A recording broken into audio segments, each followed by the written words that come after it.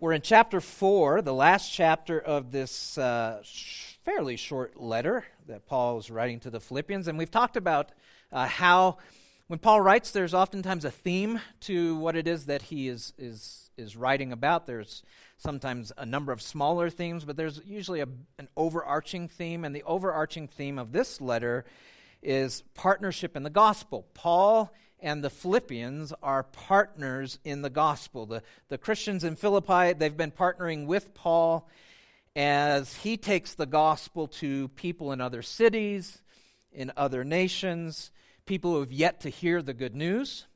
Paul is going out, taking that good news to them of Jesus Christ, and the church is partnering with him in doing that. How has the church been partnering with him? Well, several ways. And we can learn from how the church partnered with Paul, how we as a church then partner with those, with missionaries and so forth, those who go out. Number one, they prayed for Paul. They were a church that prayed for Paul. They would communicate with Paul. They would send letters to him so that they could encourage him. They send care packages to Paul. As a matter of fact, he's writing this letter as a thank you note in response to the fact that they had sent care to him. Financially, they were supporting him. They even send human resources, like people who love Jesus, are gifted by the Lord, to come and serve alongside of Paul in the ministry that he's doing. And so there's a lot that the church is doing to support Paul. Of course, Paul, on the other end, is partnering with the Philippians, and any partnerships go both ways. There's something that's given by one, and there's something that's given by the other. Paul is partnering with the Philippians, and the first way he partnered was by being the one to bring the gospel to them. So that wasn't because they requested it. It was because God sent him. The Lord made it very clear to Paul, you need to go to this place. And Paul went to that place, and God brought people to him. And as he shared the good news of Jesus with them, they started walking with the Lord. And so Paul brought the gospel to them. And it was costly to him to do that. Paul suffered for it. Remember? He didn't get to stay in Philippi very long because he got beat up and thrown in prison for sharing the gospel. Not only Paul, but Silas with him. And then after leaving Philippi, Paul continued to support them in their growth in Christ, either by visiting them, opportunities that he would have to come and come back to Philippi and talk to them, or by writing letters and instructing them. This is one of the letters that we have. So Paul ministered to them, and they ministered to him. Paul even goes further, and he's going to send his right-hand man Timothy to them. That's another way of partnering. They were sending people to him, and he sends somebody back to them to help instruct them. So it's a beautiful partnership. You have these believers in Philippi and Paul and his associates all teaming up. They're all making sacrifices to see people won to Christ and growing in Christ. In church, that's the normal thing. Okay, for us as Christians, that's normal life. That shouldn't be extraordinary to us. That should be what we see as that's the ordinary calling for us as believers. Now, in any partnership, there are certain things that can do damage to the relationships that are involved.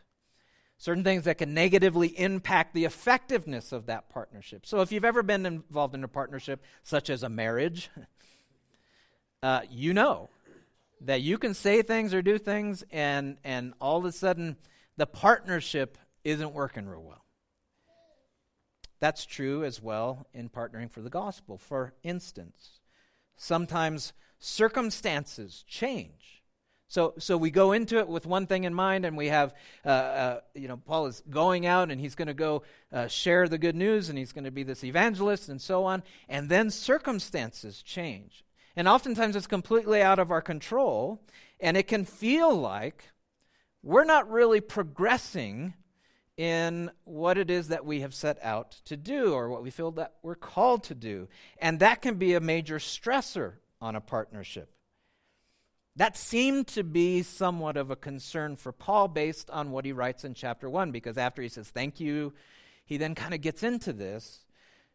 Paul is in prison in Rome, and that's where he's writing this letter, from prison. And it appears that there were some who were thinking that, you know what, maybe we should possibly end our support of Paul in that ministry. Maybe we need to find somebody else to partner up with, because, this isn't really what we thought it would be. We didn't think we'd be supporting a guy in prison. And so Paul assured them that even though this is a change, it isn't a change that isn't outside of God's work. Paul assured them that prison is where God has sent him at this point, and that it's because he's in prison, because God has allowed him to be there, that the entire Roman guard is now hearing the gospel. So these are the top soldiers, the ones who would guard Caesar.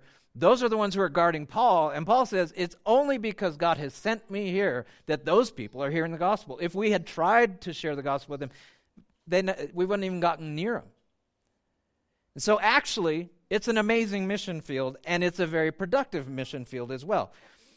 It's not what we thought it would be, but God is still in it. Sometimes we go through things, maybe even unexpected things, maybe uncomfortable things, maybe painful things, and it can feel like we have been completely taken off course. Maybe you've prayed something like this: God, this is not what we had planned. God, I thought you and me, Lord, had this all worked out, and this is not what it was supposed to be. Sometimes the changes we have to make, the adjustments we have to make, as we make those, it feels like loss to us. Think about the pandemic that we're dealing with. As a church, it feels like all these adjustments we have to make are a loss. We are not, this is second service. We used to only have one service. But we've had to make 2 services now. There was a season where we couldn't even have service. So we've gone through these things, and it feels like, well, Lord, this isn't what we had planned. Feels like maybe we're even in prison. We're severely limited. And in many ways we are. Some of you may feel like that in your own homes. You may feel like, man, I'm stuck at home. But what we need to remember is that even though we may feel limited, and in some cases we are experiencing true limitations, God isn't limited. God isn't limited. He's still working, even when it's uncomfortable for us. God's point is not to make our life comfortable. I wish that was a part of the gospel, but it's actually not. God's goal is not to make our life comfortable. And I think that in time we're going to be able to look back and see that God was actually using all of this that we're going through to do things and reach people that would be out of reach to us otherwise. I'm confident in that because that's what God does. So changing circumstances can certainly strain our partnerships. But maybe even more dangerous is changing attitudes. And particularly when there are relationships that become damaged or broken in those partnerships, that can become a major problem when you're partnering for the gospel. That's what Paul is addressing here in chapter 4. Now, he has hinted about this all the way through the letter so far. But now he's actually going to deal with it head on. He's going to name names. He's going to call people out. Not in a mean way, but because this is a really important thing to deal with. See, broken relationships within a church, when brothers and sisters in Christ willingly hold on to an offense against one another, that does tremendous damage. It does tremendous damage to them, to those who hold on to those things, and it does tremendous damage to the congregation. A lot of times we just think, oh, it's just an issue between us. But it actually affects the whole body. It negatively affects the unity of the church, and when the unity of the church starts to break, it starts to cause division and split in the body. It negatively affects the witness of the church. Think about it. It's hard to be an effective witness of the power of the gospel that we've received this forgiveness of God when we're not willing to extend it to each other. And when the world sees that, it's kind of like, well, your thing doesn't work because look at you. Paul knows that there is a division developing in the church, and there's a rift that exists between a couple of prominent sisters.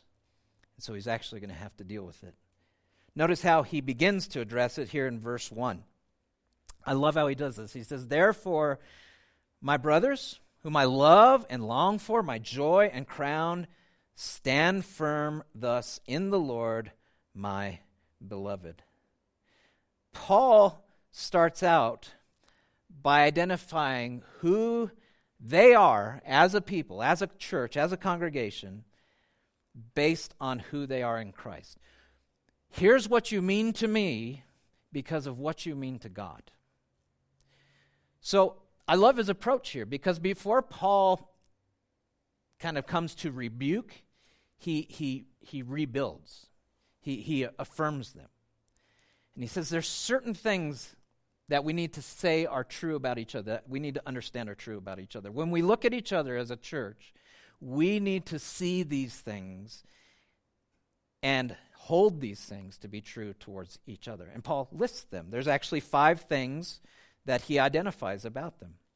Number 1, they are brethren to him. That means that they are brothers and sisters in Christ Jesus. The scriptures teach us that when we put our faith in Jesus as our Savior, then we become dearly loved and eternally adopted sons and daughters of God. So whatever family we have, we're now brought into a new family with God as our Father. That's amazing. Sons and daughters of God. Brothers and sisters now of each other. So at its core, we could say that the church is a family. And the local church is then a small part or a small family of the greater family of God. Y'all have families. And so you know that families sometimes have personality challenges. Never us, right? Always someone else. But we all know what it's like. We all have family where we're like, should we invite them? We should, but do we want to? Yeah, right. Holidays are coming up. Well, that happens in the church too. But Paul, he says how we need to see each other, first and foremost, is that we are brothers and sisters in Christ. That we are loved by God, we are his children, and we need to see each other that way. Because if we lose that, then we could see each other as the enemy. Secondly, Paul identifies them as loved and beloved. Loved and beloved. This is the same word. When Paul says that they're loved and beloved, it's the same word that God the Father uses speaking of his own Son Jesus when he said, "This is my beloved Son in whom I'm well pleased." Paul says, you are beloved.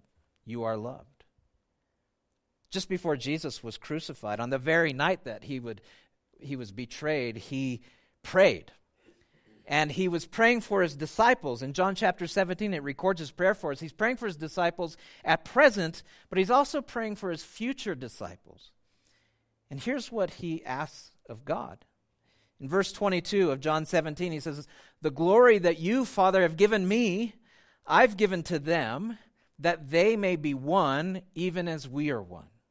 So he's calling, Lord, help them to be unified. Verse 23, "I and them and you and me, that they may become perfectly one, so that the world may know that you sent me and," listen, "loved them even as you loved me."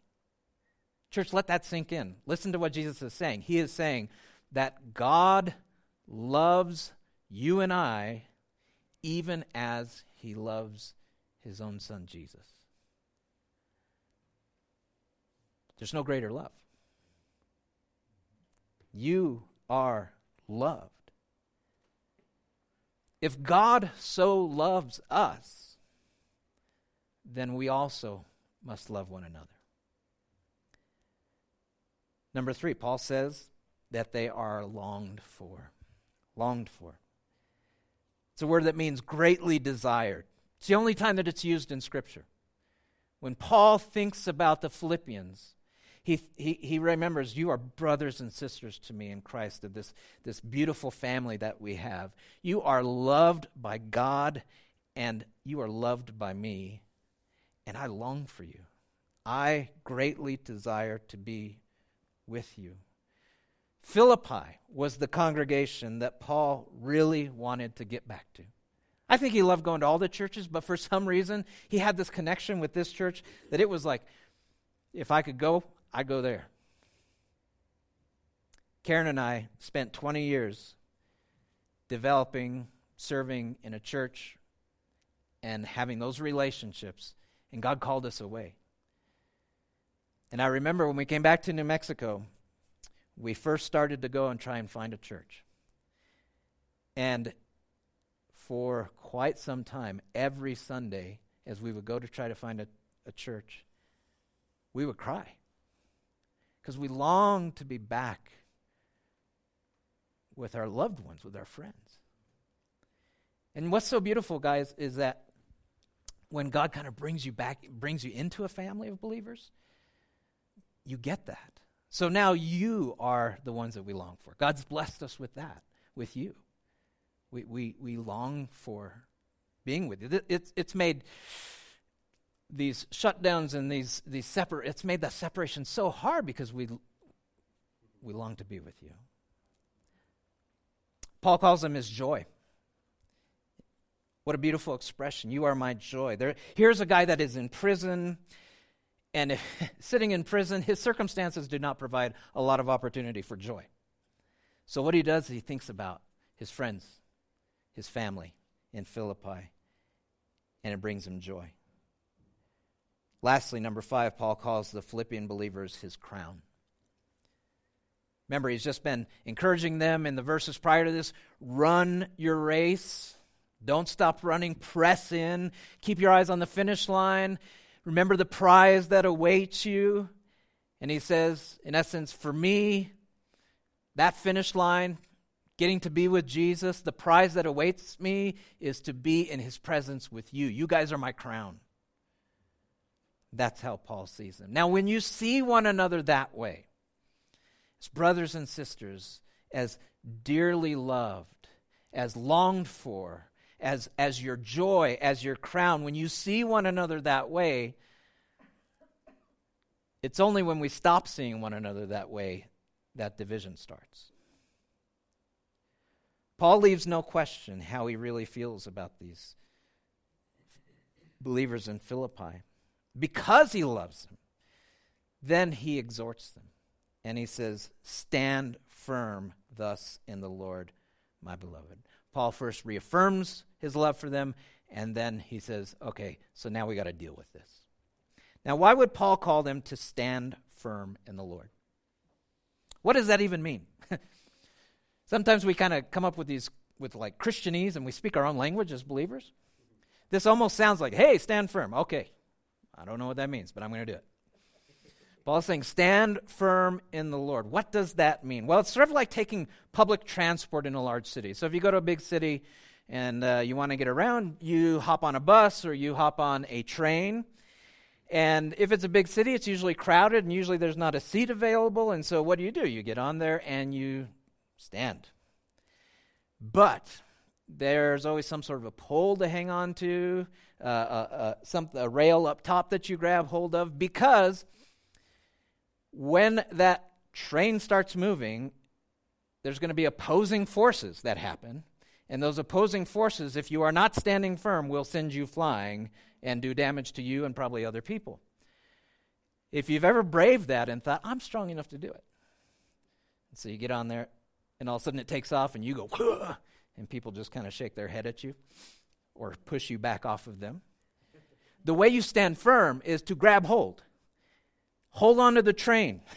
Hold on to what's there, because there's going to be those opposing forces, but you can stand firm because that train doesn't move. It moves, but it doesn't move like you will with the opposing forces. That's sort of what Paul is saying here. When Paul is calling his beloved Philippians to stand firm in the Lord, it means to hold on to the Lord, hold on to his word. Everything they've learned, take hold of that and keep it. Why? Because there's going to be things that they will encounter, even amongst themselves, that will stumble one another or cause one another to fall if you're trying to stand in your own strength. And a big one is that when we take an offense to what someone has said to us or what someone has done, and it creates a disagreement with one another, and that causes us to stumble, that causes us to fall, that does damage to others. So Paul says, stand firm. Grab onto the Lord. Hold on to his word. Now, what does that look like in this scenario? Well, look at verse 2. He says, I entreat Evodia and I entreat Syntyche to agree in the Lord. How do you stand firm? Well, you two who are opposed, you actually need to agree in the Lord. Yes, I ask you also, true companion, help these women who've labored side by side with me in the gospel, together with Clement and the rest of my fellow workers whose names are in the book of life. First off, Paul identifies two sisters in the Lord. These two sisters in the Lord are having some sort of disagreement with one another. Of course, if you've spent much time in the church, then you know that disagreements are not uncommon. Not just between sisters in the Lord, but brothers in the Lord, brothers and sisters in the Lord. We can come up with all kinds of ways to disagree with one another.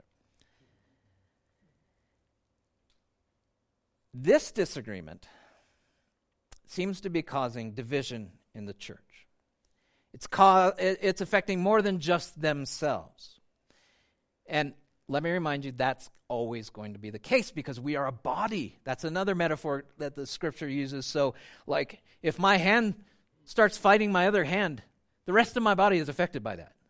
It would be weird if I'm walking down the street and just, doing this. I didn't even recognize it, didn't even realize it. No, you do. So it affects you. We don't know a lot about these ladies. What we do know seems to indicate that they played a prominent role in the ministry of the church based on what Paul actually says. It's possible that they were deaconesses or that they served as host homes, separate host homes as gatherings of the church. Remember in the early church, they didn't have buildings like this. They would gather in homes. And so it's possible that there's some sort of competition that's happening. Are you going to go to Sister Evodia's or Syntyche's? I don't like that one. I'm going to go try the other one. That never happens, right? We do know, based on verse 3, that they're fellow workers with others in serving the Lord in Philippi. So these ladies actually have it on their resume that they labored side by side with the Apostle Paul. So it's like they love Jesus. They want to see people won to Jesus. They got to serve with the apostle. They're bringing and spreading the gospel to their city and their region. They're awesome, but they're having a problem. It's not that they don't love the Lord. They're just having a problem with each other. And this problem is not just theirs. It's becoming the church's. The problem with allowing a rift to go on between two people in the church, much less two leaders in the church, is that it puts people in the congregation in the scenario of having to choose sides. Because there's going to be those who say, well, I heard that this was said, and I heard that this is, and people start choosing sides. And then those people are divided. And that is what Paul is ultimately concerned with, because that division will totally do damage to the partnership in the gospel. As a matter of fact, if you notice in verse 3, Paul doesn't address the cause of the rift. He only addresses the need to reconcile. He doesn't even get into what is the problem. He doesn't go there. He's not taking sides. He actually pleads with both of them. He says their names. I plead with you, and I plead with you. He doesn't say, I think you're right, I think you're wrong. He doesn't even go there. If it was a theological matter, Paul would go there. We know that. He loves to write about theology, long letters. But he doesn't. And so it's something personal. He's not going to get in the middle of the personal. He just says you need to deal with it the right way. So Paul entreats, he pleads with both ladies to choose to agree in the Lord. That's not an easy thing to do. He's not saying take the easy way out. He's actually saying you need to take the more difficult road. When someone says something or they do something that you disagree with or that you take as an offense, it's hard to let that go. A lot of times we won't let it go. A lot of times we hang on to it. We might even say, I let it go, but then we hang on to it. And we stew over it. I'm the type of person where I won't sleep very well. Wake up in the middle of the night thinking about it. What a jerk. Not me, them. And when we do that, we magnify it in our own mind. It could start out as just a tiny little thing, and nobody even, I didn't even realize. I didn't intend that. But in my mind, it's become, they came after me. And we tend not to keep it to ourselves. We tend to kind of help me as I pray for this issue in my life, because this sister is so bad. And we start to spread it. So what's really going on, that when we choose to hold on to an offense or we keep feeding a disagreement, what is it that's really going on? It's not righteousness that's driving us. It's not like, I want to see God's righteousness, so I'm going to hang on to this. It's our pride. What's really driving us is our pride. It's not others that we're really looking out for. It's our own ego. And we do great damage every time we hang on to our ego or are driven by our ego. Listen, Paul's plea is that instead of all of that, choose to agree in the Lord. What does it mean to agree in the Lord? Well, the word that's translated agree, it's a word that Paul has actually used multiple times in this letter. It's one of the primary words he likes to present in this letter. It means to think the same thing about something. Have the same mind, have the same mindset. So agree in the Lord. Y'all need to come together and have the same mind about this. That sounds familiar based on what we've studied thus far. Remember what he said back in chapter 2? Chapter 2, verse 1, so if there's any encouragement in Christ, any comfort from love, any participation in the Spirit, any affection and sympathy, all these wonderful things, he says, complete my joy by being of the same mind. Same word. Having the same love, being in full accord and of one mind. Again, a derivative, same word.